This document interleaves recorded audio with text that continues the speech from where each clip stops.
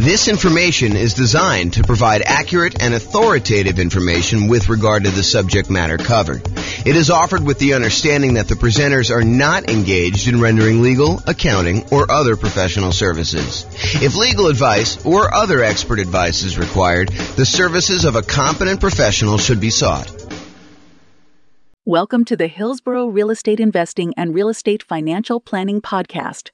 Learn all about investing in real estate in Hillsboro, Oregon, with a combination of real estate financial planning and modeling, with numbers specific to Hillsboro, plus syndicated, more generalized recordings of live and pre-recorded real estate investing classes, not all of them specific to Hillsboro.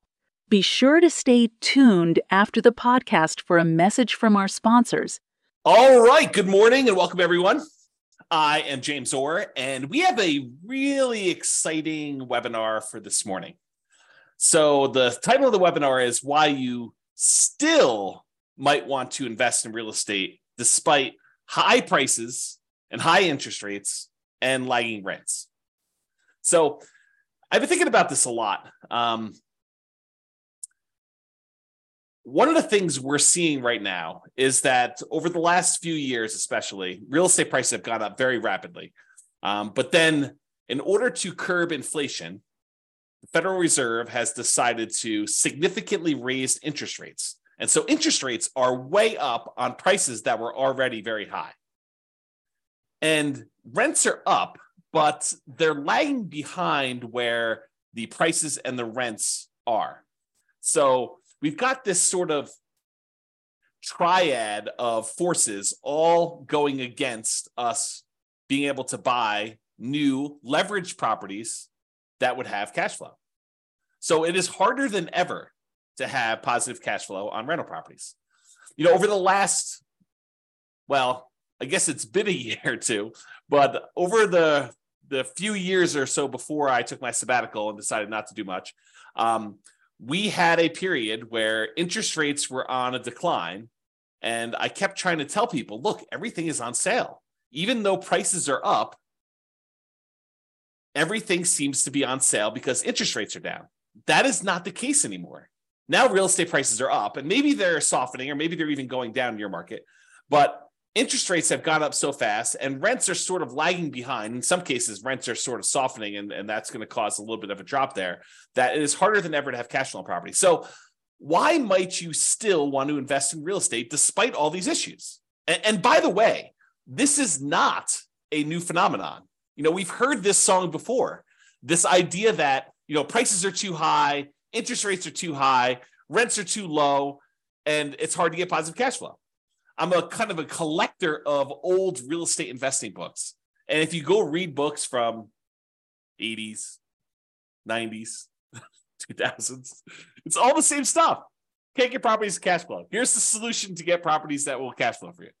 And so I want to talk today about how to kind of overcome some of these strategies and why you might want to still consider investing in real estate. And I've got some interesting new things. And I'm going to try to keep it relatively short because I probably could talk about this stuff all day. In fact, there's a couple of points in here where I mentioned, you know, I probably should do like a full class just on this one little topic. So we'll kind of get there. So cash flow as a goal. So many real estate investors are focused on cash flow because of how you think about what it means to be financially independent. If you think about the three inputs that determine whether or not you're financially independent or not, it's these three things. Number one, passive income from things like Social Security, pensions, if you happen to be lucky enough to have a pension, or if you buy an insurance product called an annuity, which is basically you pay a lump sum. Sometimes you pay it monthly over a period of time before you actually receive it. But in most cases, you pay a lump sum. And then in exchange for that lump sum, the insurance company will pay you out a certain dollar amount, usually per month, until you die. There's some exceptions and variations on that theme, but the idea is you give them $100,000 and they give you, I don't know, whatever it is, 3% per year.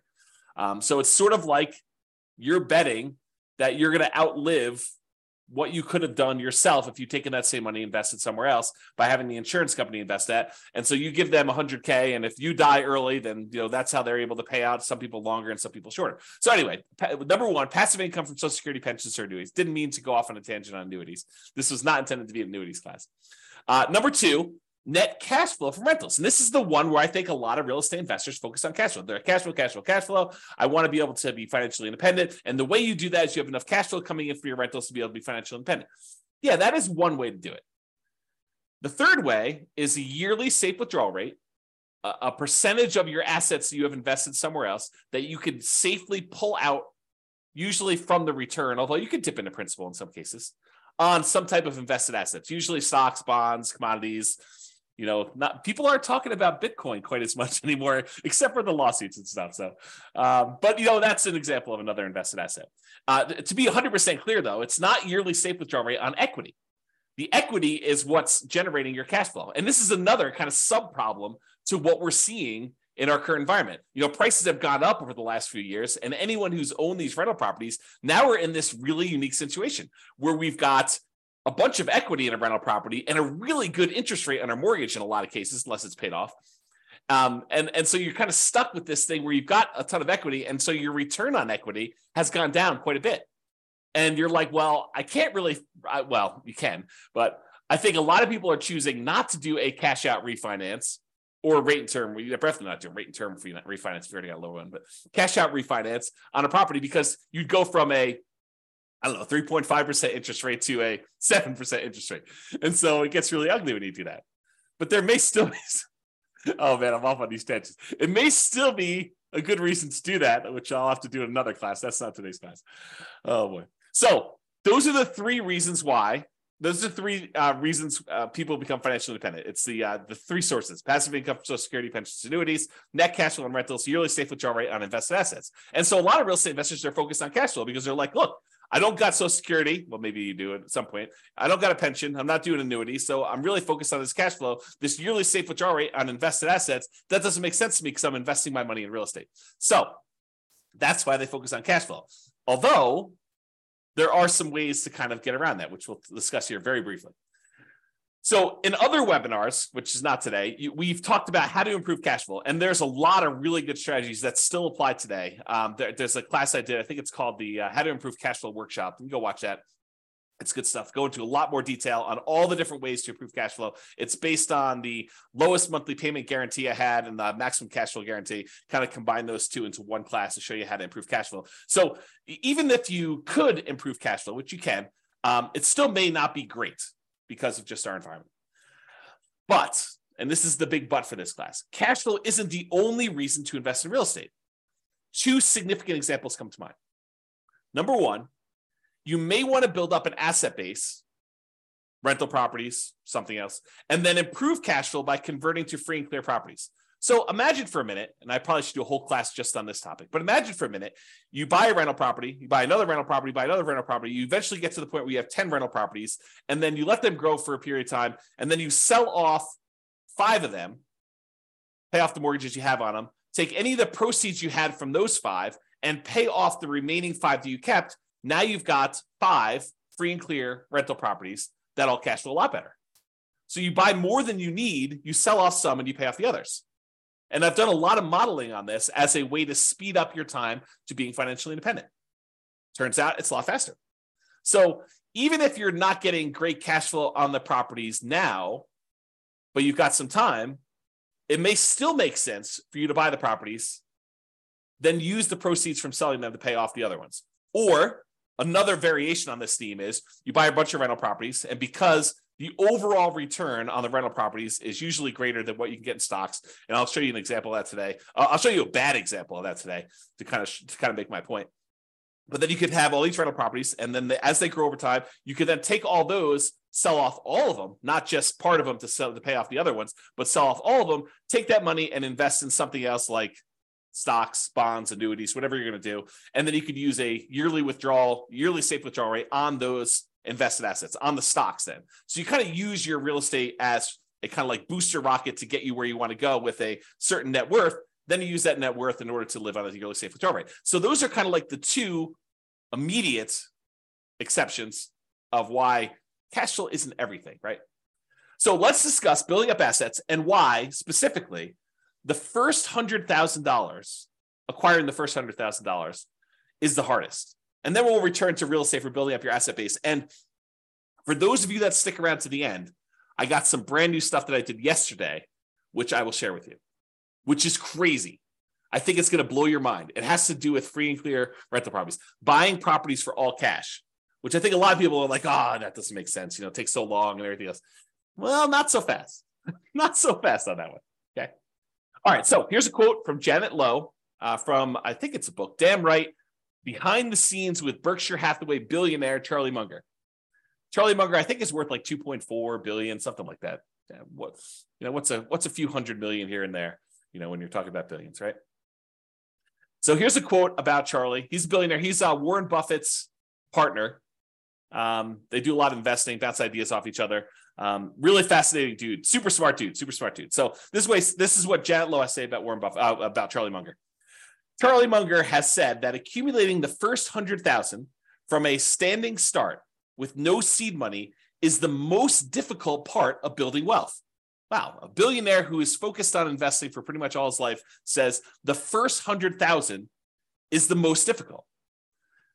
I'm continuing with the quote. Making the first million was the next big hurdle. So once you get to 100K, then your next goal is, hey, how do I get to this first million?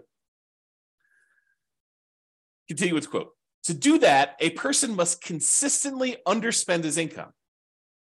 Getting wealthy, he explains, is like rolling a snowball. It helps to start at the top of a long hill, start early, and try to roll that snowball for a very long time. So not practical advice. I mean, really good advice, but not practical in the sense that, how do you do it? So let's continue on. So here's an actual quote from Charlie about the same concept.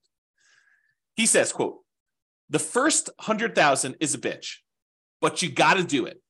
I don't care what you have to do. If it means walking everywhere and not eating anything that wasn't purchased with a coupon, find a way to get your hands on $100,000. After that, you can ease off the gas a little bit. So again, not super practical yet, which we'll get to, but still super interesting. All right. So here is a chart showing how long it takes to save up for your first $100,000. And I've assumed a couple things with this. And I'll go over my assumptions. I think it's important. The first thing is I assumed you're saving $10,000 a year. And to kind of use Charlie Munger's quote, you got to do whatever you have to do in order to save up that first 100K. And if it means scrimping and saving and eating ramen noodles, doing whatever you have to do, got to do that. So I've assumed you're saving $10,000 per year, and I've assumed you're saving, you're getting 7% interest on your money. So you're investing in stocks or something like that, and you're able to get 7%, which I don't think is like incredibly difficult over a long period of time. In any given month, it's hard to hit that number, but over a long period of time, I think 7% seems really reasonable. I've also assumed that you don't save this monthly. Basically, at the end of the year, you save up 10K and you invest that. So you'll notice there's no interest earned on the money in the first year. Basically, you deposit 10K and you have $10,000 at the end of year one. Then at the end of year two, you earn interest that's 7% on that first $10,000, and you invested another $10,000 at the end of year two. So at the end of year two, you have $20,700. $700 was interest on the first 10K, but you added another 10K. So $20,700 at the end of year two. And each year, each year your money grows until eventually, after 7.84 years, a long time, you get to $100,000. And you're thinking to yourself, incorrectly, I might add, but you're thinking to yourself, 7.84 years to get to $100,000, it's going to take me, 10 times that, 7.84 times 10, almost 80 years to get to $1 million.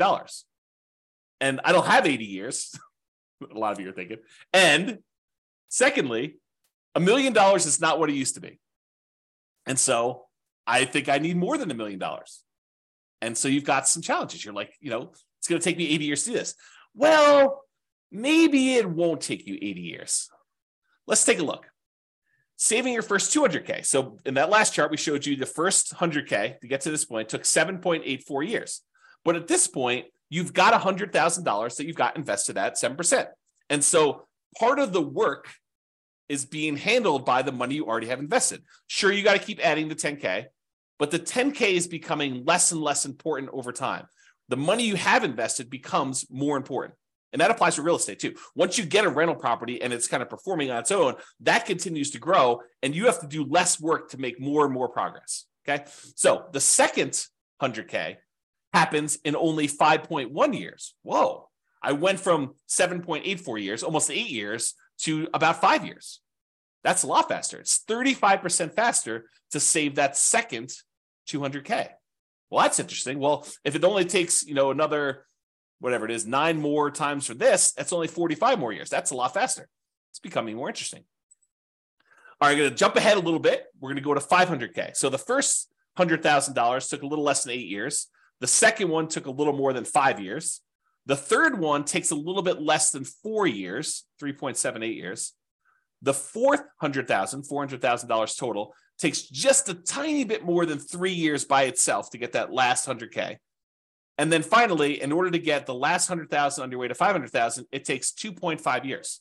So as you can see, it's getting faster and faster for each one. And you're not investing more each year. You're doing that same $10,000 each year that you do this. Okay. So when you get to your first million, after the first 500K, it's 2.14 years to get the next 100K, 1.87 to do the one from 600 to 700, 1.66 years to go from 700 to 800, a little less than a year and a half to do the 800 to 900, and that last $100,000, the 900,000 to a million, only takes you about 1 1/3 years, which is crazy.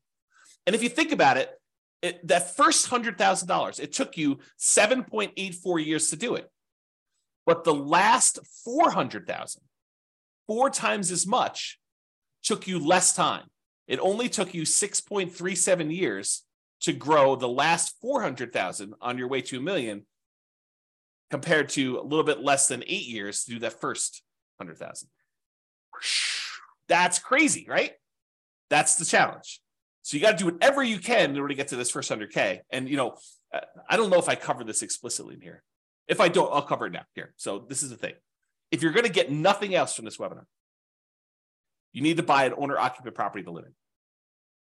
Why? Because you could buy it with USDA or VA if you're a veteran, nothing down loan. Some other lenders have 0% down loan programs, or there's 3% down conventional loan programs or 3.5% down FHA programs. But do whatever you can to save up enough money to buy just an owner-occupant property, because a highly leveraged owner-occupant property can get you to this 100K. That's all you need to do. You should do more, but if you just did that thing, it makes a huge difference in getting you there. Okay. All right. So this is what I was talking about before.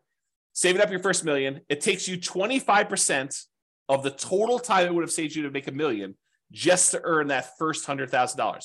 Almost 25.5% of your total time to get to $1 million is the first 100,000. It takes you about 74.5% of the time, or about 3/4 of the time, to earn the next 900,000. If you think about it this way, it takes you 25.5% of time to earn that first 100,000, 16.6% of time to earn the second 100,000, and then a little bit more than half the time, 57.9, in order to earn 800,000. So it gets crazy to think about how much effort goes into that first bunch, and then how much effort goes into this next one. And the same applies if you're like, okay, I'm already at 100,000, James. You're kind of talking below my level. This same thing applies to millions. So it takes you 25.5% of the time to earn the first million, although it's actually probably a little bit different than that. Still the same idea, though. And then it takes you about 75% of the time to earn the next 10 million. Okay? All right. So this just breaks down the total amount of time. In this particular example, it took you 30.73 years if you put $10,000 away and you're only earning 7% per year in order to get a full $1 million. And it breaks down how much as a percentage of time it took to do each one. By the time you get to that last million, it's only 4.4% of your time to earn that last $100,000. Super interesting. Okay, so here's the difference. Remember before we talked about if you're saving $10,000 per year? That's these numbers. And this goes from $100,000 increments all the way up to $1 million. And so if you're saving $10,000 a year, it took you 30.7 years at 7% interest rate in order to generate that $1 million. However, if you save $15,000 a year, it takes you 25.6 years. If you're only able to save $5,000 a year, it'll take you 40 years. If you're only able to save $200 a month, it'll take you 50.4 years. If you're only able to save $100 per month, it'll take you 60.3 years. So it shows you how over time this does this. Okay, so you can kind of look at that chart if you want to. Take a screenshot if you want to. Okay. Now, the interest rate you earn on your way to this $1 million, earning $100,000, that kind of thing, the interest rate you earn matters. So if you're only earning 1% on your money, not 7%, it takes you a lot longer to build up to that $1 million, which is right here. Okay. If you earn 10%, it's shorter, but it's not significantly different. So that first 100K, it took you 7.84 years at 7%. If you earn 10%, it's only 7.27. And the reason why is most of the effort is from you putting in that money. It's not the money. Later on, the interest rate matters more because you have more money invested. And so the interest rate impacts a larger portion of the amount that's getting you there. Okay. So you look at that. And you'll notice here that I only go to 12%. But leveraged real estate's probably not 7% per year. And it's probably higher than that 12%. Now, it could be less, depending on which property you pick. It's not like this is automatic and a give me. But it's usually higher than 7% when you account for all the different areas of return when you buy real estate, not just cash flow. We're not talking about 7% cash on cash return. We're not talking about getting 7% cash flow on the amount you had invested. We're talking about the overall return you get from the tendency for properties to increase over time from inflation, which we often call appreciation. Properties going up in value over a very long period of time, like any given month, like this next year, property values can decline. In the next 5 years, property values can decline. But over a very long period of time, typically what happens to property values is they go up with inflation. It costs more to build the properties. It costs more in labor to build the properties. And so what tends to happen is property values overall as a whole tend to go up with inflation over time. Okay. Sometimes a little faster, sometimes a little slower. Sometimes they have significant uptrends over like the last few years. Sometimes they have significant downtrends like we did in 2008, 2009, that kind of period. Okay. But overall, long period of time, properties tend to appreciate over time. So that's one area. Cash flow, which we talked about, which, right now might actually even be negative. Depending on what market you're in, you might actually see negative cash flow.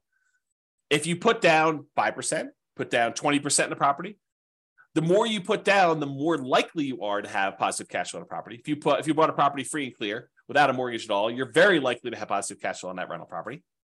If you put down more, if you put down less, you're more and more likely to have negative cash flow. Plus the return you get from paying down the loan on the property.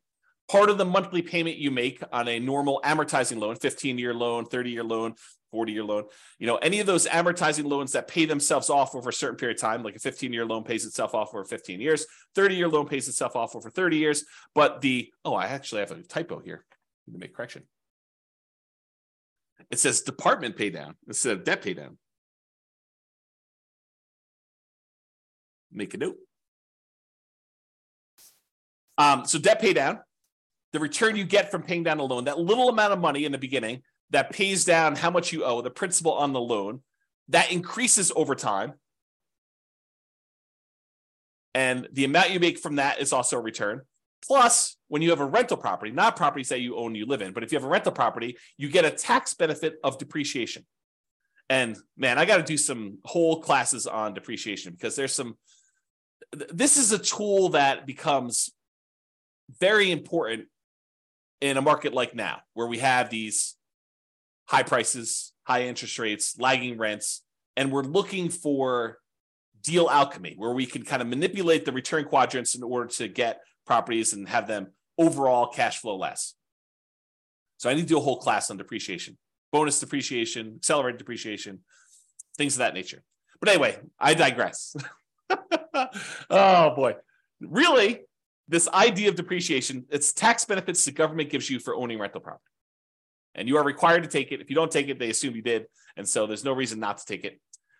So you have this depreciation benefit for doing that. So the overall return from appreciation, the tendency for property values to increase over time, cash flow, after all your expenses on a property, what you net, debt pay down, paying down the loan on the property, and then the tax benefits from depreciation, which I like to call cash flow from depreciation, because it shows up either in less taxes from your paycheck, or at the end of the year, you get a big chunk back. Okay, so it's cash flow from depreciation. So those areas of return on leveraged properties, it tends to be higher than 7%. So if it's higher than 7%, that could be advantageous for you. And this is especially true if you acquire an owner-occupant property, one that you live in, as a primary residence with little or nothing down. So you go buy a property with a USDA or VA loan, you get nothing down on that, or you put a 3% down on a conventional loan, or 3.5% down on an FHA loan, or 5% down on a conventional loan, and you're able to buy a property that is highly leveraged. The returns from appreciation, debt pay down, depreciation, if you convert it to a rental after a period of time, those are all usually really, really good. The cash flow may be ugly because you got very little into the deal. And so you're looking at the overall return. And if you convert that property after living there for a year or two or whatever it is, and you convert that property to a rental property, what we normally call the nomad real estate investing strategy. You buy a property with little or nothing down, you live there for at least a year, and you convert it to a rental. If you kind of do that strategy, that could be very effective. Even in today's market, even with really, really negative cash flow. Because you got to look at, what's my alternative? I did a class once, it was called, Is Nomad Dead? We had seen this big run up in prices, and everyone thought, there are no deals. I can't get the deals I was getting, 4 years ago, and how bad the real estate market was and everything. I was like, okay, let's do a whole class and see if Nomad is dead. And so I did a whole bunch of analysis, and I'll give you the 30-second version of this 2-hour class, because there's a lot of detail in the class, but here's the 30-second version. You calculate out whatever the return it is that you can get on the property that's sitting right in front of you. You find the best deal that you can in the marketplace right now. What's the best I could do? And you look at the return that you would get on that particular property. And you say, okay, it's whatever it is, 22%.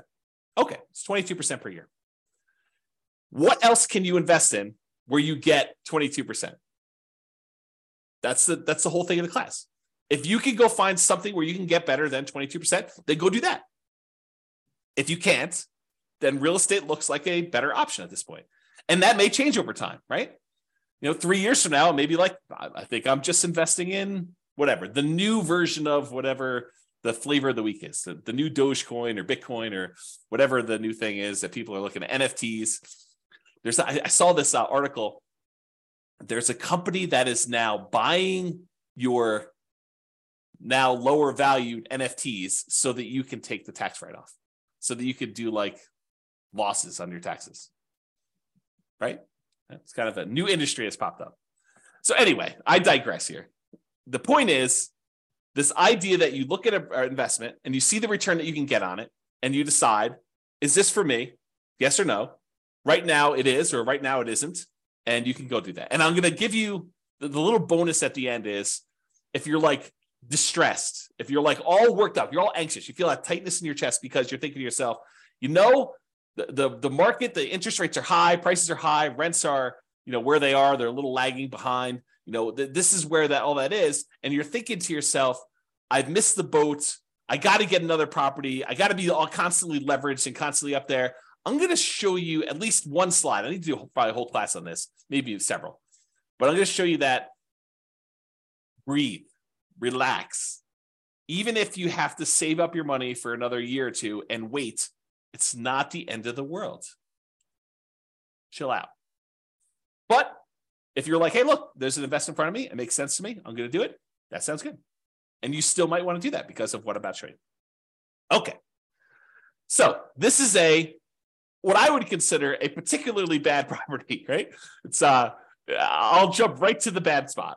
It's negative $8,000 a year in cash flow. Now you are buying it with 5% down, so you got very little money in the deal, but it's ugly. I mean, who wants to put out, whatever it is, almost $700 a month in negative cash flow? But as an aside, if you were going to save $10,000 a year in order to get that first 100K and kind of build on that, if saving that is really paying negative cash flow to kind of like invest over time in order to own this rental property, that's not the end of the world either. If you think about it this way, I'll kind of go off on a tangent on this. If you had put enough down, this thing would have positive cash flow. But you chose to put a little down, and now you're choosing to take some money each month and paying the negative cash flow. Really, you're just paying the mortgage payment. You're not getting enough in to do it, so you have to supplement it. But you're paying that negative cash flow over time. It's sort of like you're able to make an investment in this rental property over time. You are investing a little bit of money each month in the form of negative cash flow as additional down payment that you didn't make elsewhere. Right? I mean, isn't that what you're doing? You could have put more down if you had, whatever this property is. I don't even know, $500,000. You could have put $500,000 down. It would have had positive cash flow from day one. Could have put probably $250,000 down, had 50% mortgage on the property, and it probably would have positive cash flow. You chose, in this case, to put 5% down, and so you have negative cash flow. So instead of putting, $250,000 down, you put down $25,000, and now you're saying, I'll put down $25,000, and I'll pay in $8,000 per year in order to acquire this property that overall makes me, in this case, $4,286 net. So $8,000 from appreciation and change, almost $3,000 in debt pay down, and about $1,200 in tax benefits. So overall, it brings in, almost $4,300. Okay, so that's the dollars now. So this property does that. Now, if we look at how much you invested and the return you got in that investment, the appreciation is a 50% return on your initial down payment. So from appreciation, for the property value going up, in value, you're getting a 50% return on that. Your cash flow is negative, a lot, almost negative 50%. In fact, they almost offset, right? So the amount of money you're making for appreciation is offset by the amount of cash flow you're getting out of this property. In this particular example, with putting very little down on a property that I admit is a deliberate bad choice, right? And if you're in a market where this is what you can get, right? And this is what you got to decide on.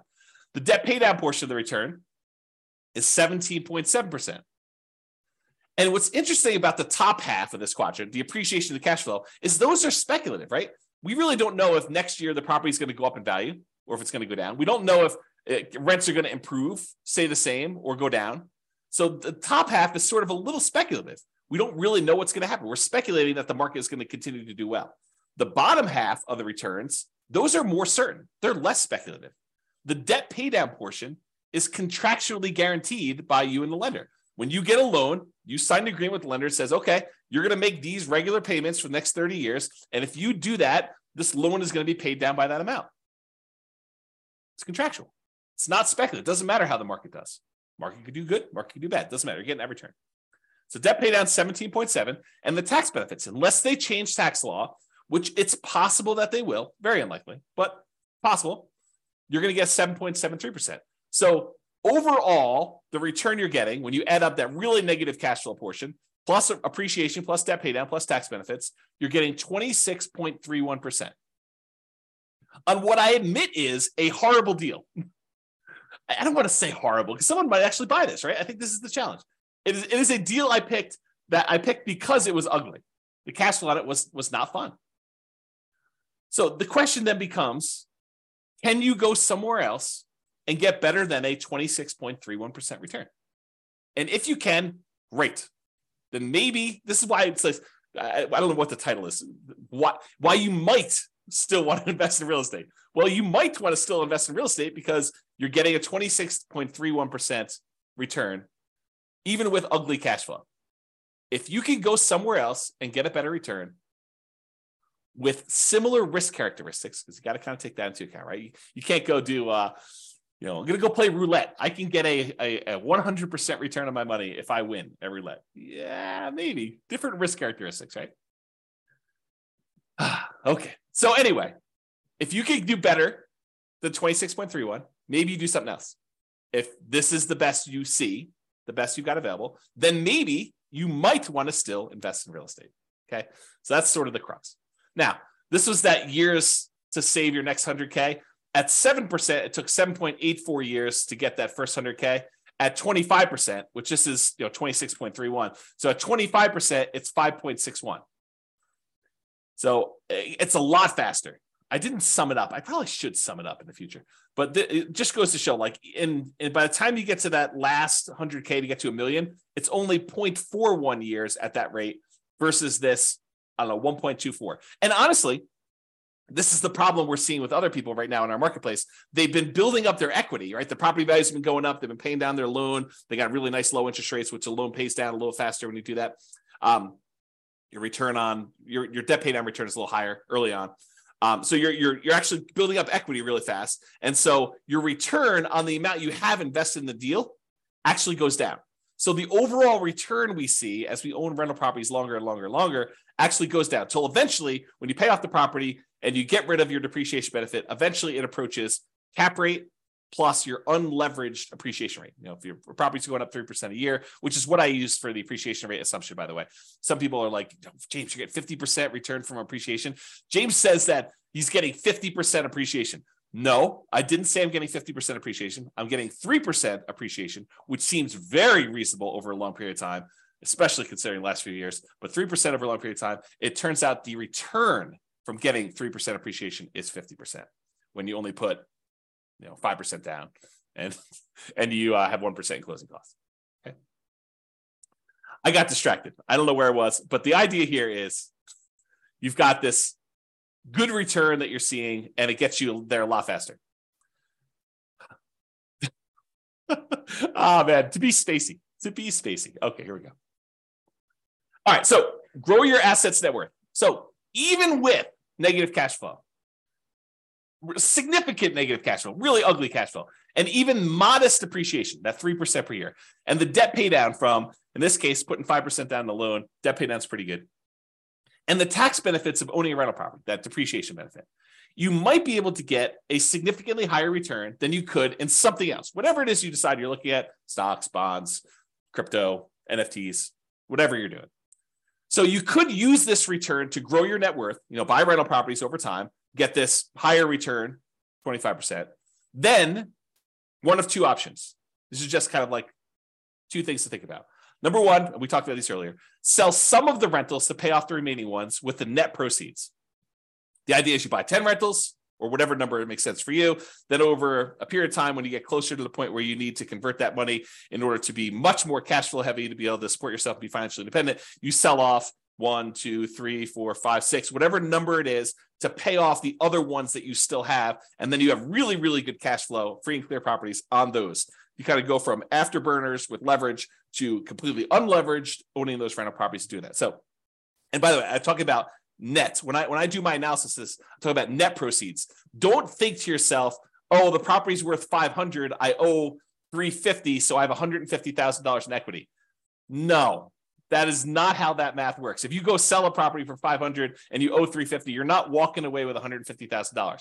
It's net after real estate commissions. If you're going to sell it with a real estate agent, if you're going to sell by owning, maybe they'll save some of that in exchange for doing your own work. Your share of closing costs, not all closing costs are yours. Some of them are the buyers. And it's negotiable who pays a lot of those. Your capital gains taxes. So whatever the value of the property went up from where you bought it, you have capital gains taxes on those. And the government gives you this great benefit of depreciation, but there's this thing called depreciation recapture, which means the money that you got from depreciation, now the government says when you go and sell a property, you need to pay back a certain amount of that in a tax called depreciation recapture tax. So a combination of all those expenses need to be taken out. So what you thought was $150,000 in equity might be, depending on what happened and everything else, $75,000 or $100,000 or whatever it is. So it could be a significant bite out of that. So I'm talking about taking all the properties you have, selling off some of them, paying all those fees I just talked about, or eliminating them or deferring them. You could defer some of them with 1031 exchanges and stuff, although you wouldn't be able to pay off the properties with a 1031 exchange. I digress. We'll talk about that another day. But you could take all that proceeds, pay off the other properties, and then have some free and clear properties to do that. Okay. So you use these higher returns you're getting on this leveraged rental properties, and then you use that in order to pay off some of the other ones. Or option number two, you take all the rental properties you acquired, they were kind of rocket boostering their way up. They've now grown in value. And instead of taking some of them, selling them and paying off the other ones, you sell off all of them and then decide to simplify your life, because owning rental properties is a little bit more complicated. Even if you have a property manager doing it, you need to manage the property manager. So now you take all the proceeds though, and you say, I'm done with all these rentals. They served me well while I had them. They did their job. Now I'm going to go invest in annuities or bonds or stocks or crypto or NFTs or whatever you're going to do, right? So you have this idea to do that, okay? So you sell off those, and then you take that and you put it into whatever it is that you're investing in, and you use a safe withdrawal rate on that money to do that. Or you go buy annuities and you use the annuity kind of return to do that. Okay. So that is one way to think about the return you're getting on there. So the question is, should you invest in real estate or stocks? And what I did, it's got to give you some background here. I went and I modeled this question. Should you invest in real estate or should you invest in stocks in over 300 US cities with their current real estate prices and their current rents and the current mortgage interest rates. And I adjusted for a little bit of standard of living. So I said, if you're in a really inexpensive market, you're probably living on this number, because that's what you basically need in order to afford properties in that market. But then I also said, in order to be considered financially independent, you need to replace that number in passive income and other things in order to be able to get to that number. So if you're in a market where I was like, hey, look, you need $5,000 in order to be able to do this, $5,000 per month, in order to be able to buy properties in that market, I also said that your passive income needs to equal $5,000 a month. If you're in a market that requires $10,000 a month in order to be able to buy properties there, then you need to replace $10,000 a month with passive income. So the bar to be financially independent in more expensive markets is also higher. I kind of made it that way. Okay. So what we're going to do is we're going to look at 3 different strategies. What if you did this nomad strategy where you went and you bought properties as an owner occupant, put 5% down. You have private mortgage insurance when you do that in almost all cases. There's some exceptions like VA loans, but VA loans got their own funding fee, which is essentially private mortgage insurance paid as one fee in advance. I digress. So you basically have this whole thing where you do a nomad, you're buying a property as an owner occupant. You got to live there for at least a year. It's a requirement of the lender. Then once you're done living there for a year, you can convert it to a rental. Sometimes it's more than a year in order to be able to have enough saved up to buy the next property. But you do that and you buy rental property after rental property after rental property until you get up to 10. I maxed you out of 10. And then once your positive cash flow and any money you have invested in that kind of triggers to be financially independent, that's when you do it. So you're buying property as a nomad, doing it that way. I also modeled you doing 20% down. You're like, look, James, I'm not messing around with moving into properties and living there for a year. It sounds horrible to move 10 times. Okay, no problem. I will show you the math for doing 20% down, non-owner occupant. You don't have to move into the properties. I think I assumed that you bought a property to live in first, and then you did 20% down. Maybe I didn't. I did both, but I don't know what I did in the presentation.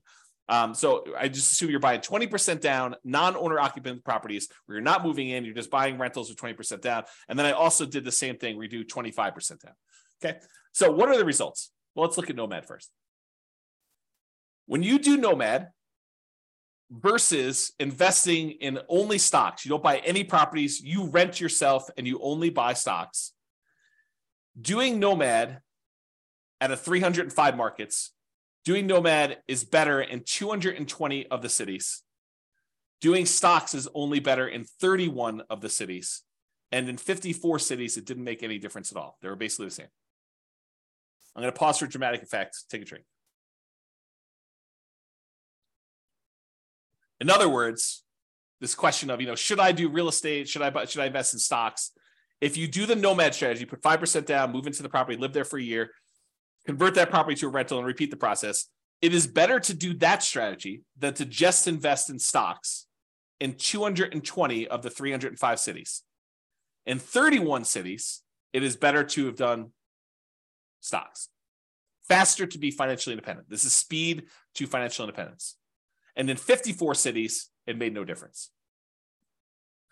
And here is each dot shows you a different city. And the difference is how many months better was it? Not how many months it took, but how many months better was it?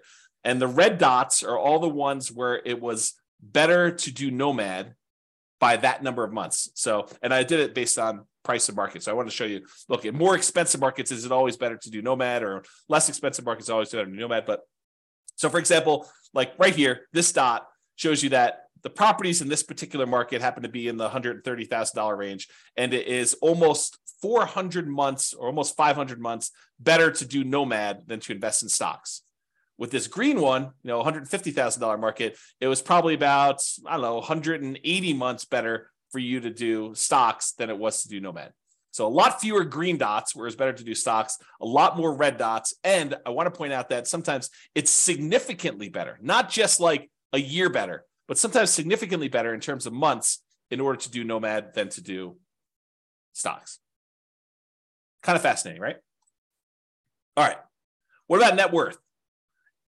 You have a higher net worth after 40 years in 275 cities doing Nomad than doing stocks. You have a higher net worth doing stocks in only 30 cities. And there was 0 where you had no difference at all. Okay. So, there's basically 30 cities where it would have been better for you to do stocks in terms of net worth, not time to financial independence. Financial independence was one before. And so this shows you the difference in net worth.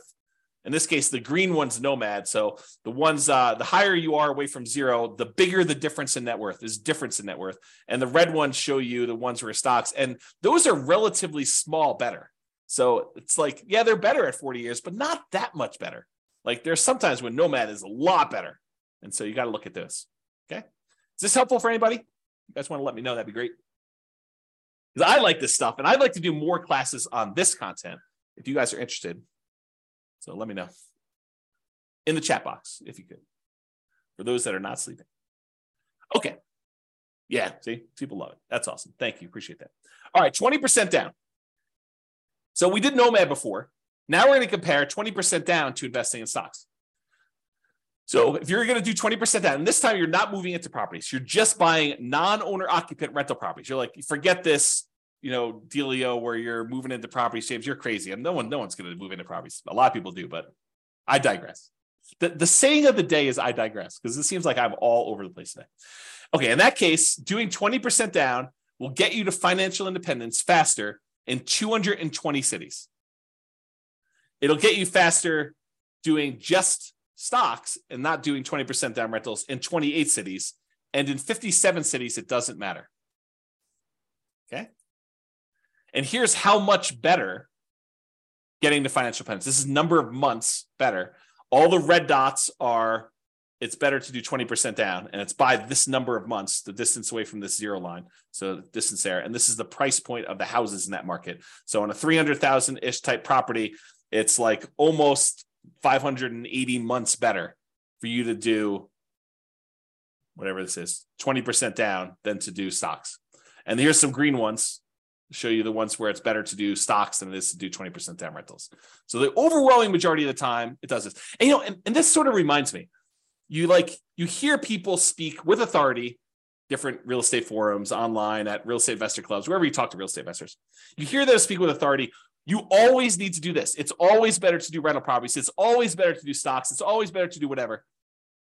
It's much more nuanced than you think, right? I'm showing you that. I'm showing you the data. And could my assumptions be wrong? Absolutely. No doubt. I am not infallible. I do my best to try to make sure my data is accurate. And you can drill down and look at any city, right? Like I've had, in order to be able to show you this chart, I had to do the analysis for 305 cities. Now, this is just me aggregating all the individual analysis and showing you what's going on.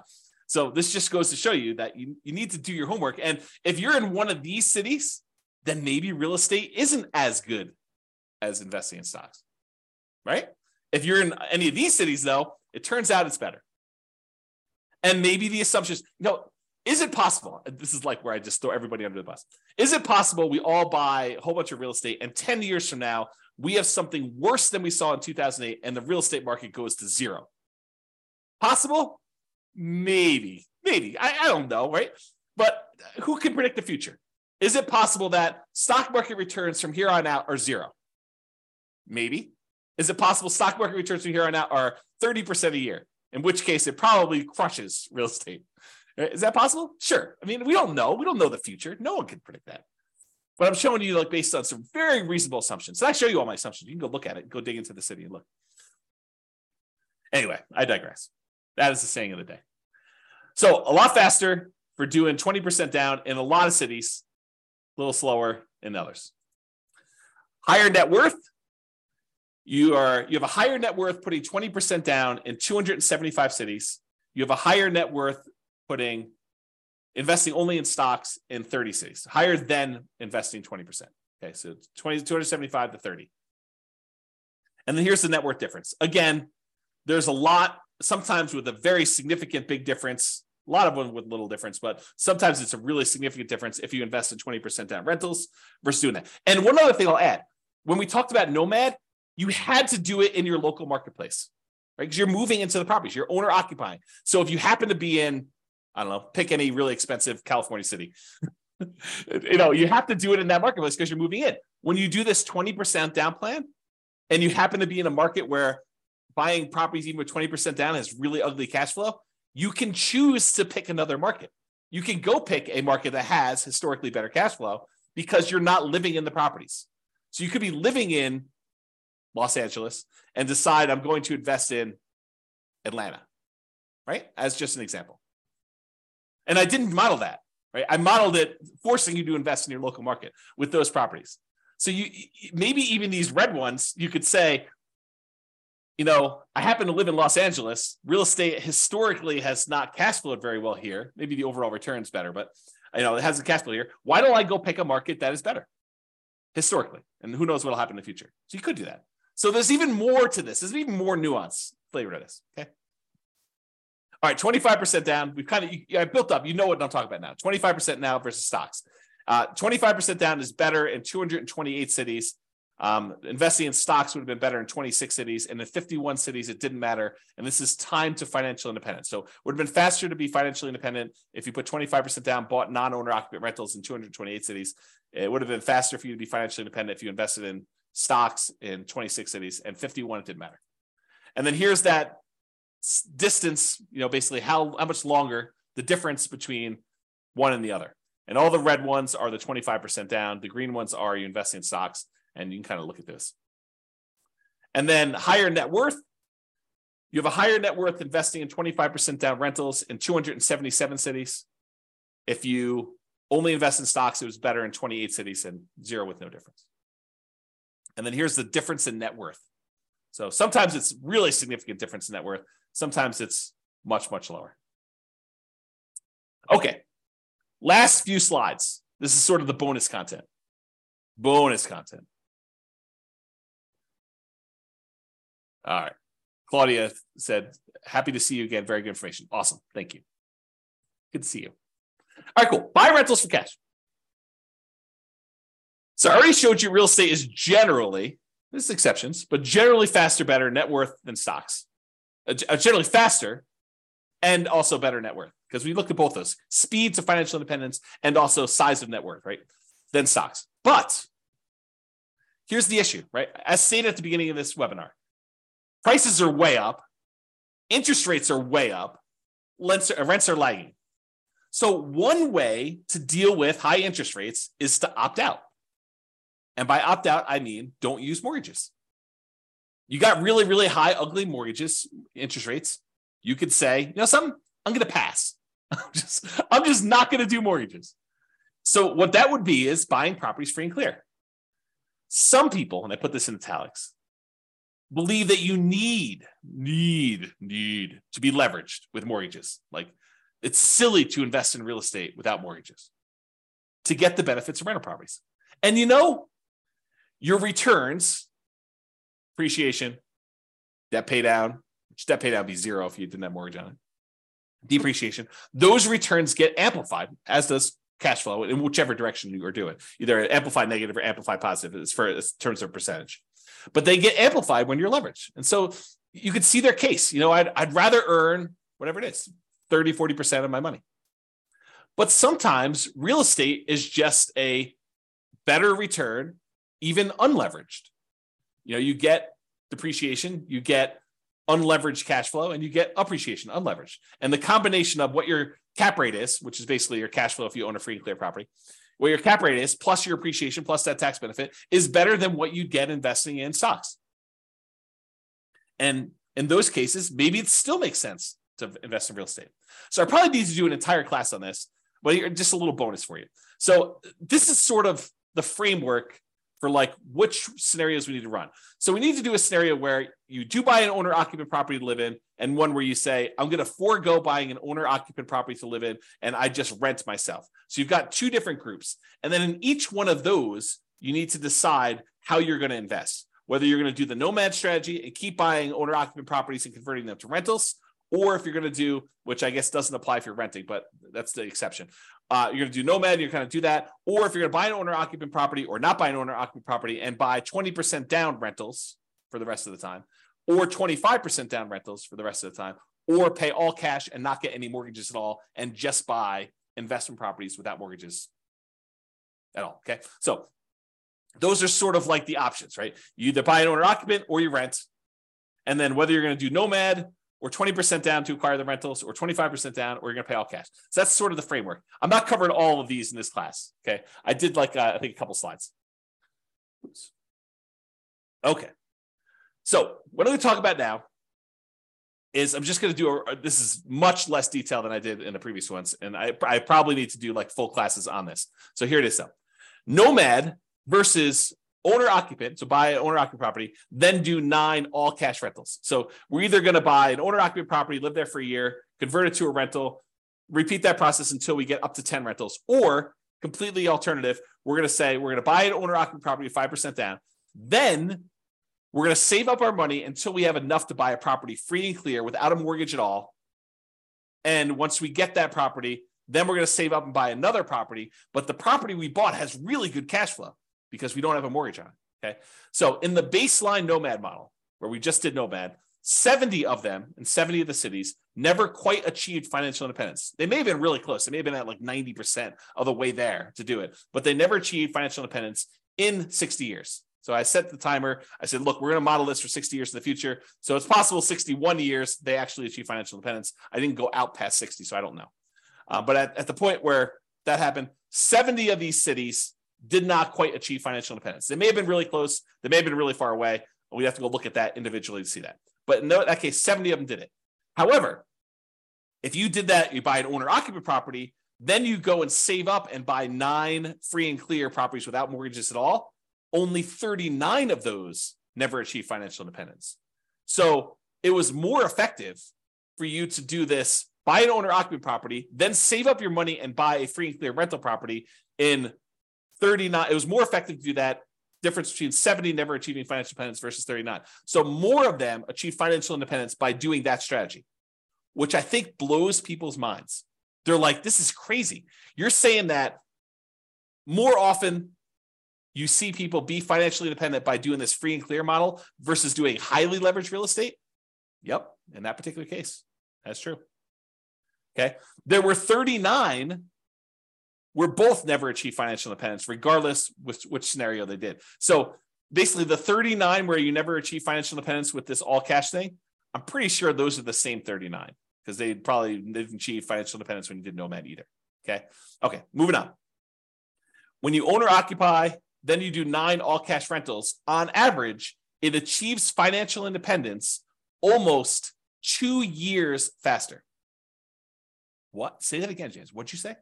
I just said that if you do the model where you buy an owner-occupant property and then you save up and you buy free and clear rentals, that on average, when the average of all 305 cities, on average, it's 2 years faster, 24 months faster for you to do that to be financially independent than to do the nomad baseline. 2 years faster to actually do free and clear? Yeah. Now, there are some where free and clear is where the nomad's faster. And there's some where the free and clear is faster. But on average, it's 2 years faster. Craziness. On median's the middlemost number. It's 35 months faster, almost 3 years faster. That's the middlemost number. Now, there is a lot more to this story. There's no way I could do this justice in just this one class. I'll do more classes on this in the future, provided you tell me you want them. If you say, James, this sucks. I don't want to do any more of these. But if you tell me, look, this is super interesting, I do want more of this, then let me know, and I will plan on doing more classes. I could do a deep dive just into this one scenario, talk about the assumptions, talk about kind of outliers, how this works. We look at different cities. Okay. So yeah, Nick's like, yeah, please. That's awesome.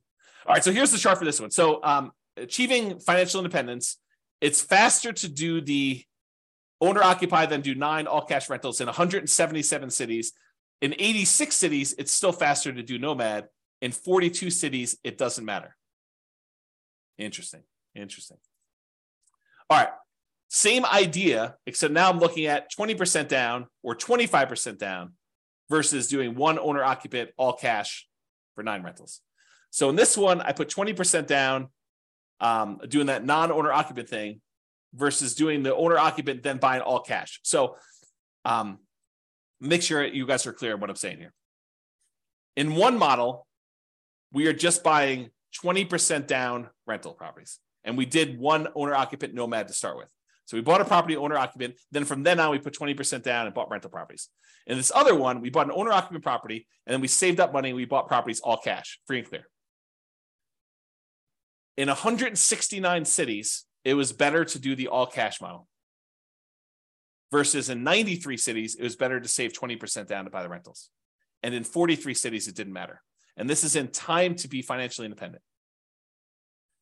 For the 25% down,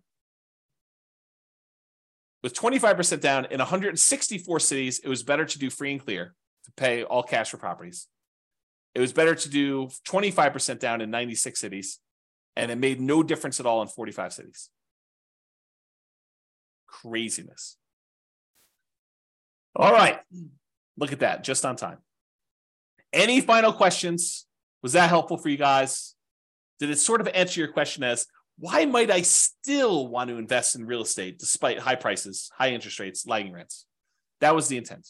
Kind of give you an expanded view of some more subtlety and nuance to this whole real estate investing question. Cash flow is not everything, and it's not the only approach. Leverage property cash flow. Is that helpful? Any final questions before I let you guys go? No questions? Oh, wait, one question. Awesome. You're very, very welcome. Yes, excellent content. You're very welcome, Nick. All right, guys, that's all I got for you. Have a great day. I am doing a class tomorrow, so if you want to log in for that, it's on cap rates. So anyway, I will talk to you all soon. Bye-bye for now. With home prices up, mortgage interest rates up, and rents up, but not quite enough to counteract the higher prices and interest rates. Cash flow on rental properties in Hillsboro is harder than ever. Book a call with the Real Estate Financial Planner to apply our proprietary 88 strategies to improve cash flow on your rentals. See the show notes for a link to schedule your call and improve your cash flow today. If you're a real estate agent, lender, or professional in Hillsboro that wants to help our real estate investor listeners, consider reaching out to learn about collaboration opportunities with this podcast.